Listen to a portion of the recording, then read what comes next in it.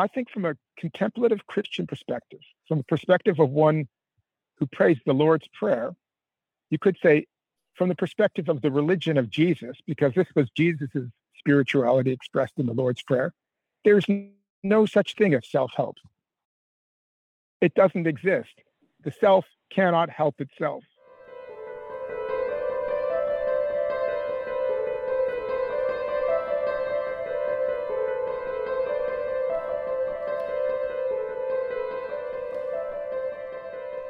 So I've been thinking about this question that keeps coming back concerning the Lord's Prayer.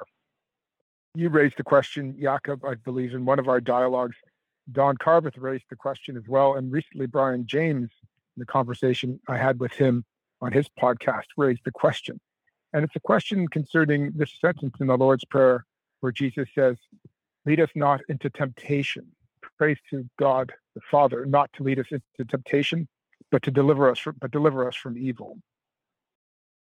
And the question is, what kind of God would lead us into temptation? And there's a Jungian line on this, which is that this is a God who is part devil. But I don't think that this Jungian interpretation is correct. I think it misses the whole point of the prayer. And so I thought we could talk about that because it brings us into the question of Jesus and his, what we call his faith in other power, his faith in the grace of God. There's another translation of that phrase, which is, do not put us to the test. So Jesus prays to the Father, do not put us to the test, but deliver us from evil. And I think that's probably a better translation. It certainly will get at something somewhat different from the idea of a God who is part evil. It's the context that is crucial here, the context of the whole prayer. The Lord's Prayer is really a series of statements that entrust the prayer, the one who prays, entirely to God. All the power is God's, and we depend upon God for everything. And I think that the prayer is summed up in the conclusion, which was added by the church, apparently, which is a phrase taken from the Old Testament that was probably added to the prayer that Jesus himself made, but which we know because we say it, those of us who still go to church say it every Sunday. For thine is the kingdom, the power, and the glory forever and ever. This doxology was added by the church in her wisdom, I should say. The church understanding, the ancient church, what the sense of this prayer really was. The passage is actually taken from the Old Testament where King David prays, and this is in Chronicles, blessed are you, O Lord, the God of our ancestor Israel, forever and ever. Yours, O Lord, are the greatness, the power, the glory, the victory, and the majesty. For all that is in the heavens and on the earth is yours. Yours is the kingdom, O Lord, and you are exalted as head above all. So let's forget for a moment about the church putting words into Jesus' mouth. Anybody who knows anything about New Testament scholarship knows that these texts are composed on the basis of fragments, historical fragments, and interpolations by editors. And this is something theology has to wrestle with. But it's not what I wanted to speak of, actually. I wanted to speak of the wisdom of the church in recognizing that the whole point of the prayer is turning to the Father and acknowledging all the power, all the glory in the Father, nothing in us. The prayer, in other words, is a declaration of human poverty. It's a rejection of the philosophy of human potentiality.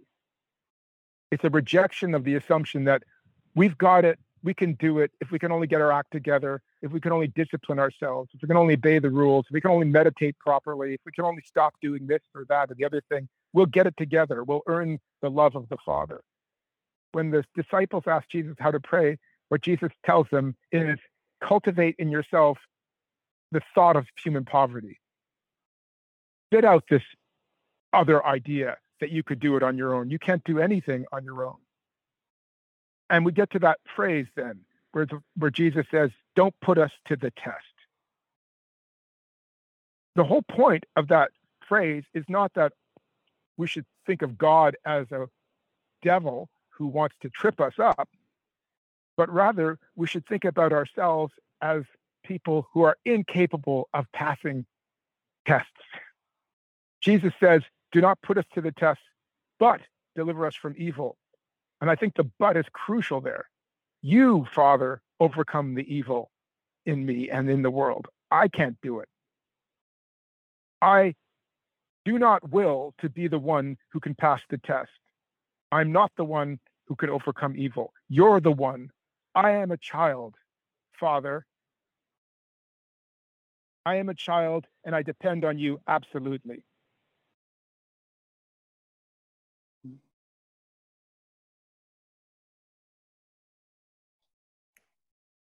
So Jesus abjures in this sentence what Shinran, the Buddhist sage, Japanese Buddhist sage we spoke of, what he calls self-power.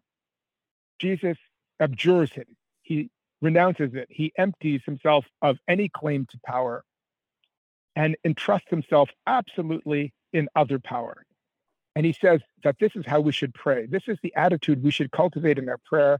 And since we should pray all the time, this is how we should think about ourselves in relation to God as beings who are incapable of redeeming themselves, of even doing good, but who nonetheless can become conduits of goodness through the power and only through the power of God. So this got me thinking about self-help and the myth of self-help. At least from a contemplative Christian perspective, self-help is a myth. This is an important point because so much of secular Christianity, secular religion gets caught up with the self-help industry, just as Jungianism has been in some way fused with the self-help industry. Self-help is everywhere. And I think from a contemplative Christian perspective, from the perspective of one who prays the Lord's Prayer, you could say from the perspective of the religion of Jesus, because this was Jesus's spirituality expressed in the Lord's Prayer, there's no such thing as self-help. It doesn't exist. The self cannot help itself. Either we just remain who we were. You know, we could spin this in a very pessimistic way. Schopenhauer speaks of the myth of self-help in the 19th century, although there was no self-help industry, but there was, of course, an Enlightenment philosophy of human betterment and progress, which he thought was complete nonsense. And he spoke about how people have this fantasy that they are developing their personalities and they're changing and improving and getting better and better every day, when in fact, they just end up with the same personality that they started with. Mm. You know, that's a pessimistic way to look at it. You could look at it psychoanalytically too. And I think, Jakob, you probably agree with me that consciousness of neurosis, which is something that comes out of analysis, does not make us unneurotic. Or as Jung says, we don't get rid of our complexes so much as we become beings who have complexes rather than complexes having us, right? Mm-hmm. Mm-hmm. Now, but Jesus, of course, is not a pessimist. He's not saying, oh, we're just stuck with our sinful selves to the end. There's no hope for us.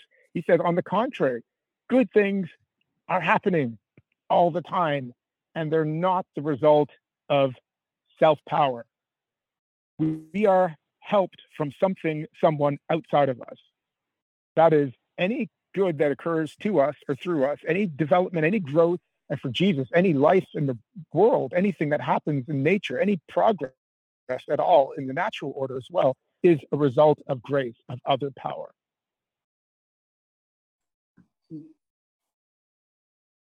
So I think this is hard for us to grasp. I think we are deeply committed to the myth of self-help in our culture. And this is a difficult teaching for us. It's I think the decisive critique of the New Age. There's nothing wrong with the New Age search for a new way of being connected to the universe and to the divine. There's nothing wrong with the New Age quest for wisdom in the traditions of the world. There's nothing even wrong with the New Age agenda of creating your own spiritual path out of a variety of things. All of that is fine and good. But there is something wrong with this New Age self-help industry. We'll never come to know Christ nature, or Buddha nature for that matter, so long as we remain bound up with this myth that the self can help itself and therefore ought to help itself. And the other side of that is that if the self is in trouble, it's its own damn fault. And if you listen to Peterson, that's exactly what he's saying. Stand up straight, your shoulders back, do good, slay dragons. I happen to have seen the ad for some new series. I don't listen to him or watch him anymore, but some new series popped up on my YouTube, and I looked at it, and this is exactly what he was saying. He was saying, slay the dragon, do good. And there was a threat there. The threat is if you're doing poorly, if you're unhappy with yourself, it's your own fault. Get off your arse and fix yourself. Now, there might be people who are sick who need to hear something like that. There's something called ego structure, or sufficient ego structure, which needs to be attended. So this deep teaching of Jesus is not for people who lack sufficient ego structure to be able to negotiate their ordinary lives. But the problem is that this insight of psychotherapy has become a religion, and building ego structure has become the goal of a normal spiritual life. This was already happening in the early Freud movement. As you know, the ego psychology that Anna Freud initiated, where the whole point of analysis was to build up the ego and defend it from the id. But it's especially prevalent in our pop culture. So I have this water bottle in front of me that ended up in my possession somehow from Good Life Fitness, and their logo is "Believe in Yourself." I don't think a contemplative Christian can subscribe to that and remain entrusted to Christ's nature.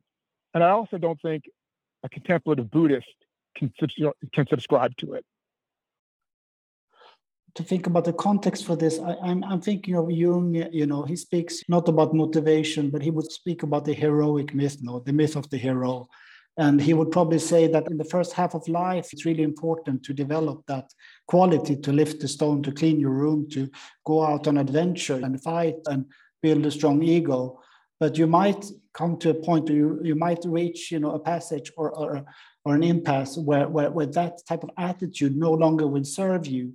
So the quest for second half of life would be more, and I think second half of life can happen much, much earlier today. It's more a psychological disposition, would be to give up or to become a follower of a self, or to become a follower of Christ, or to become a follower of something absolute that is not yourself.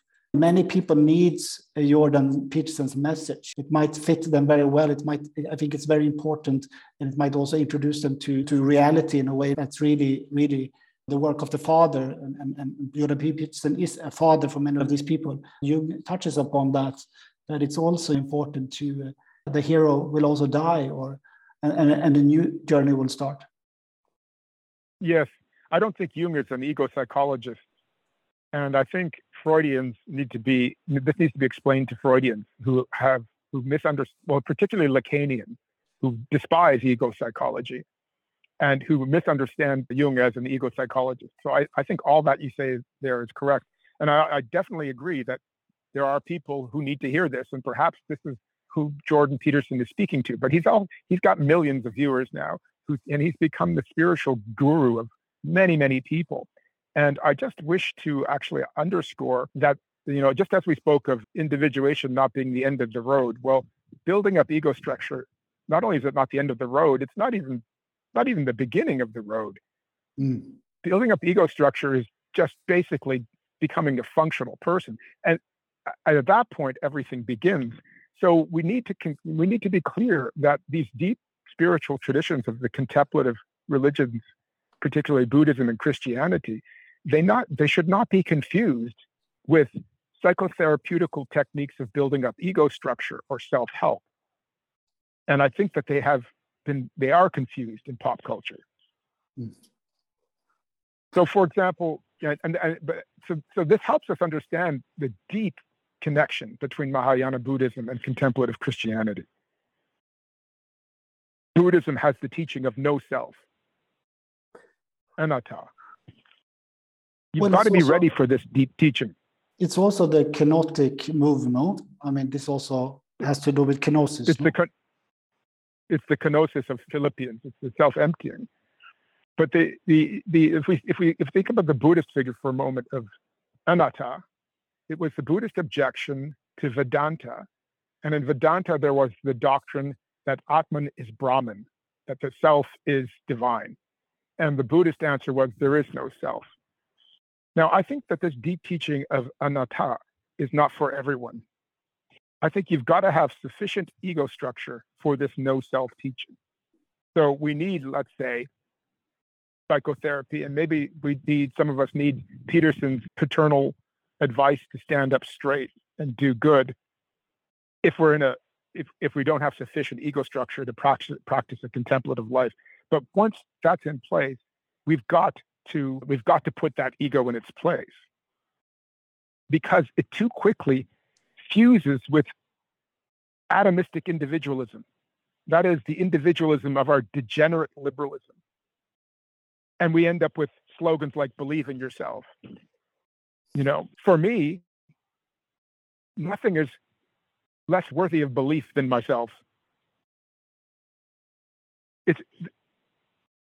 We end up in a completely uncontemplative mode. And what's dangerous about that is that we will become somehow lost. Christ's nature is everywhere, it's ubiquitous, and it's always victorious. But we're not going to enjoy it if we're locked in the myth of self-help. If we're wandering around thinking that it all depends upon us, whether for good or for ill. For example, we can spin this one way. We can say, well, my discipline and my practice is what's going to bring me to the higher consciousness.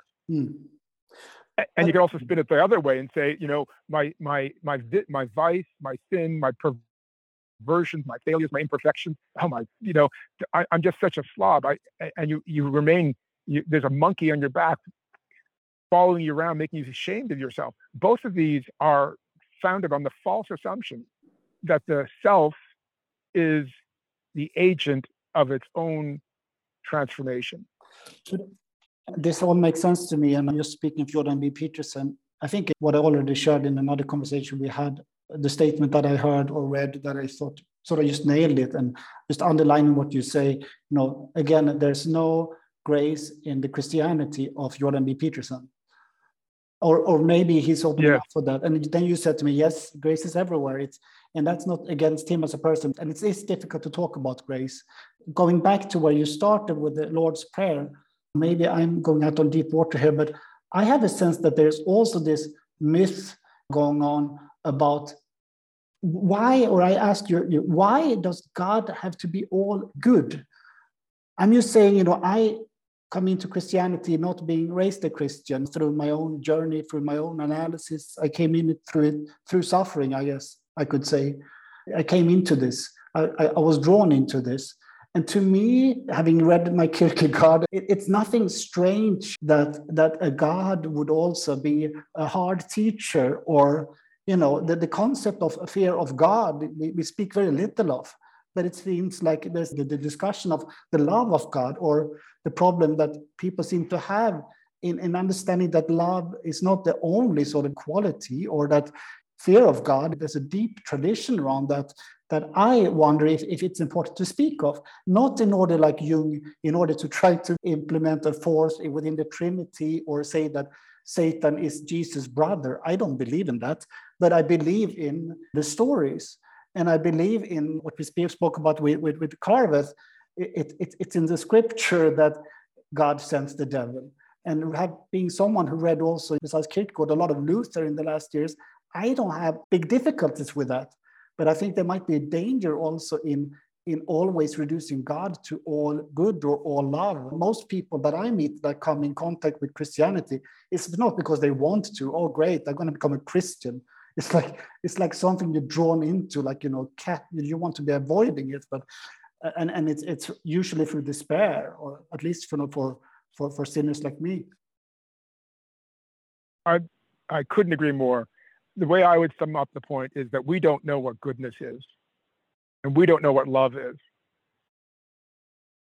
So we can call God good, and we should, but we shouldn't presume that we understand what that means, because this goodness is compatible with the KT extinction event, which wiped out all life on planet Earth. This goodness is compatible with all kinds of atrocities and horrors. So we don't know what it is. And what disturbs me, however, in the way Jung spins this in answer to Job, is that he elevates human judgment above God. And this is exactly the wrong conclusion to draw from our incomprehension of God. God is the mysterium tremendum et fascinans, according to Hugo Otto's phrase concerning the holy. The tremendous and awesome mystery, and the fear of the Lord is the beginning of wisdom. So Jesus is full of this fear of the Father, as well as his trust of the Father, the right kind of fear of the Father, the awesome, terrible mystery and the origin of everything. God is reality, so he's completely beyond our petty moral compass and our little flawed and self-centered sense of what's good and what's bad. So I would say the proper conclusion to draw is that, in terms of any sense of good and evil, that we can understand God is neither good nor evil. And yet we have to trust ourselves entirely in him. And you're absolutely right. This is something terrible and terrifying. And you need sufficient ego structure. So I guess you do have to stand up straight and get your shoulders back first in order to enter into the presence of the living God, the God who was so terrible to look at. Nobody could look upon him and live. Nobody could see the face of God and live. I think we talked about that. That's in the Mosaic Revelation. So once we've got sufficient ego structure, what then? Well, then we begin our contemplative practice. And here I think I've got to distinguish Christian contemplative practice from other spiritual practices. Because in other practices, one practices in order to transform oneself. But we've just said that this is not a possibility for a Christian. So what's the point of practicing? The point of practicing is to create, through natural techniques, if you like, the peace of mind to enjoy the gift of grace, the ubiquitous presence of God. Grace is not a ray of light that God every now and then sends into our life. Grace is the presence of God, the infinite presence of God everywhere. So it's everywhere. It's always victorious. It's what causes the flowers to grow. And yet we walk around in some kind of bubble, narcissistic bubble of shame and egoism, and are completely oblivious and unhappy because of it. So we practice to attune ourselves to what's going on around us. That's the only point of practicing. There is no other point. That's the point of meditation. That's the point of spiritual reading. That's the point of solitude. Not to make ourselves into God or to transform ourselves or pull ourselves up from by our own bootstraps, but to tune in to the glorious splendor of the radiance of God shining in all things, everything contained in God, everything from God and to God. And so we enlarge we break from our silly little concepts, what's good and bad and who God is and who we are, and just let God be the reality that he is now and forever. Nothing has changed in reality by this attunement. It's just a question of enjoying the presence of God, which is the reason we were created. We have no other reason to be. We're only here to enjoy the splendor, the bliss, and the beauty of God. That's why we practice. And sometimes through our practice, grace will become particularly effective, but often it has nothing to do with practice. For me, it seems to be when I go and really screw up, go to a dinner party and drink too much and wake up with a hangover, then I remember the Lord's Prayer. And I remember that the glory, the power, and the kingdom is yours forever and ever. So nothing depends upon me. And therefore, it doesn't amount to a hill of beans whether or not I can control myself in such and such a context, or whether people admire me, or whether I can count my virtues. None of that matters at all. Our vices are actually wonderful, wonderful teachers in this regard.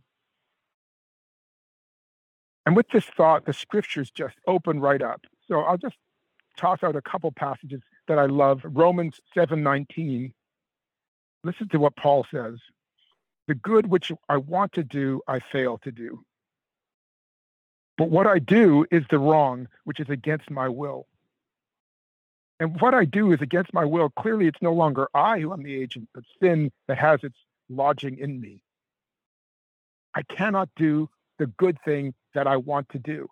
And Paul doesn't say, so I better get my act together and start meditating and praying and fasting so that I can become, adequate to the good that I want to do. He said, on the contrary, rejoice that you don't have to do it, that you are saved through the power of God to the other power, and none of it has anything to do with you and your ability to transform yourself.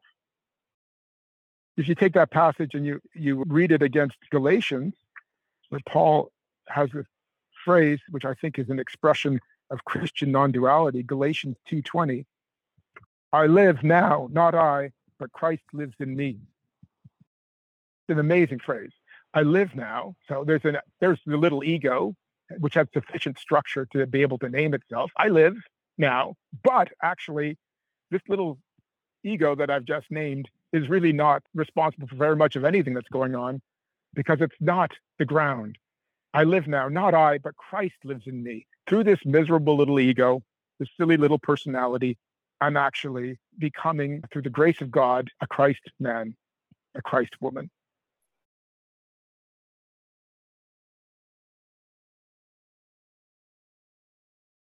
So, this is so close to Shin Buddhism. I'll just introduce one further concept, which is the concept of Jinen, Shinran, Jinen. Jinen, it's a Japanese word. It's like many of these Japanese terms, it's just an overdetermined symbol. It's loaded with meaning. So here is Shinran explaining what it means. Ji means of itself, not through the practitioner's calculation. It signifies being made so. Nen means to be made so. It's not through the practitioner's calculation. It is through the working of the Tathagata's vow, through the working of the vow of Amida Buddha. Know, therefore, that in other power, no working is true working. Spiritual people need to hear this over and over again, because we're always falling into self-power. We're always falling into this delusion of thinking that everything, that anything, that something depends upon us being disciplined and following the rule and being nice to people and so on. Nothing depends upon that at all. It's not about loving yourself either. It's not that there's another pop culture distortion of this truth. It's not about loving yourself. It's about becoming the foolish self that you are, which is how Shidvan puts it. Become the foolish self that you are. So the doctrine of anatta in Buddhism doesn't mean that you don't have a silly little ego following you around and tripping you up at dinner parties and becoming deluded by its own fantasy sense of what it can achieve. That's going to be with you forever. And it doesn't need to be removed. It just needs to be recognized as of no consequence. In fact, nothing other than a medium of other power. And as such, something wonderful. So become the foolish self that you are. Praise God for your foolish self, because it is this foolish self that is the medium of the grace of God. God has willed this foolish being into existence so that he can be glorified through it. And so for you to desire something other than the foolish being that you are, is for you to desire something that God doesn't will. In the last episode, or the episode before, we spoke of you were comparing Imitatio Christi with the Christ nature. And I'm just wondering then, if all we have to do is to sort of hope to receive grace and empty ourselves, not that that wouldn't be extremely a lot of effort. What is, the example then of Jesus? And what about charity? And what about the other? Isn't there a risk also in this contemplative tradition to completely miss out on all the good that Christianity has created in regards to community and relationship and love? Or it's called quietism, and And it's also something that Paul deals with because he finds that his teaching has met with this misinterpretation that people are now sinning because grace abounds all the more if they sin. I can do whatever I want. And then Gnostic Christianity got mixed up in this too. And then Paul says, no, that's not what I mean at all. And it's not what Shinran means either, that, become the foolish self that you are doesn't mean you now kind of indulge yourself. And, it means rather that you allow yourself to become the conduit of goodness. Grace is always there. It's always victorious. You don't have to wait for it. It's always there. And the one thing that obstructs it is this presumption that you can do it on your own. So to become the foolish self that you are is to become a being actually that through the grace of God occasionally achieves something good, but it's not your work. And the first thing to do when you notice that something good has occurred, that you've helped somebody, or you've done something charitable, or you've overcome your selfishness. Oh no, apparently you have not acted out of, you never overcome your selfishness, but you haven't acted out of selfishness, but you've acted out of love. You say, glory be to God, through me, through this foolish self, goodness is being achieved. Call no one good but the Father, Jesus says. Why do you call me good? He says. I'm not good. Any good that I do is the work of the Father. That is the mystical heart of contemplative Christianity. And I think it's also the center of Shinran's Buddhism. Of course, we don't speak about God, we speak about Amida Buddha, we don't speak about grace, we speak about other power. But becoming the foolish self that you are is for the sake of letting the light of the Buddha shine through you and in everything. It's just getting out of the way.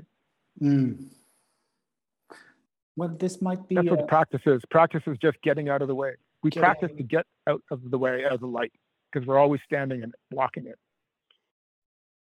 Just going back to the Lord's Prayer again, and the temptation, or what you said, the test. Maybe this is too general of a question, but could you speak a little bit about what the temptation is, or what the test is? What can you say about the test? Well, you don't have to put me to the test. In other words, don't test me to see if I'm adequate to you, or if I'm a good person, or if I can withstand the evil forces in the universe. Jesus is an apocalyptic thinker, and all apocalyptic thinkers regard the universe as somehow a place where evil is permitted to rage. This is impersonal, transhuman evil. And don't put me to the test don't test me to see if I'm the hero that can slay this dragon. I'm not. In other words, God could, if God willed, leave me to my own devices. Don't do that, because I don't want to be that one. I just want to be the one through whom your power, your glory, your splendor works, shine. Do not put me to the test. So in the philosophy of human potentiality, the spirituality of human potentiality, we want tests, right? We want to, through the tests that we achieve our heroic the philosophy of human poverty, Mahayana Buddhism and contemplative Christianity doesn't want tests. And when we fail the tests, we don't get bummed, because we never presume to be one who could pass it anyway. We're never surprised by how miserable and how selfish and how small we are, because we never expected much more from ourselves anyway. So you don't want to spin this the other way and become kind of morose. That's just another kind of pride, obsessing on your sins. I think Jung is very good on this when he speaks about integrating the shadow. For me, this is the deep Christian meaning of shadow integration. It's not about, the shadow is nothing. There's nothing heroic about the shadow. As Jung says, it's kind of embarrassing little things that you find hateful in other people, and you can't look at it yourself in this light, because you have a fantasy about yourself being better than that, and only in the recognition of how morally incompetent you are most of the time only then will we dissociate from this fantasy ego ideal, which is preventing genuine individuation and psychological growth. Yeah, I'm thinking of the humility, of that word or shadow integration as a process of yeah, humiliation at times, but also humility from the same word. And somehow that it seems like today, at times, at least in pop culture, that shadow integration has become also part of the same narrative of sort of, let's just, yeah, bring this Yeah, it's not it's energy into me so that I can heroism. Yeah. bring it out into the world. While it's more, maybe, as James Hillman also liked to say, that it's not about growth. The only thing that grows after a certain age is cancer. It's about shrinkage, and that the individuation has Yes, to do with finding the right size in relationship to these forces, to this force. I love that. It's not after a certain age, the only thing that grows is cancer. Is that what you said? Yeah, yeah, Yeah, it's about shrinkage. I think that's fantastic. That's exactly right. That's exactly right. But again, these are deep teachings, and they're not for every stage of life, and they're not for all people.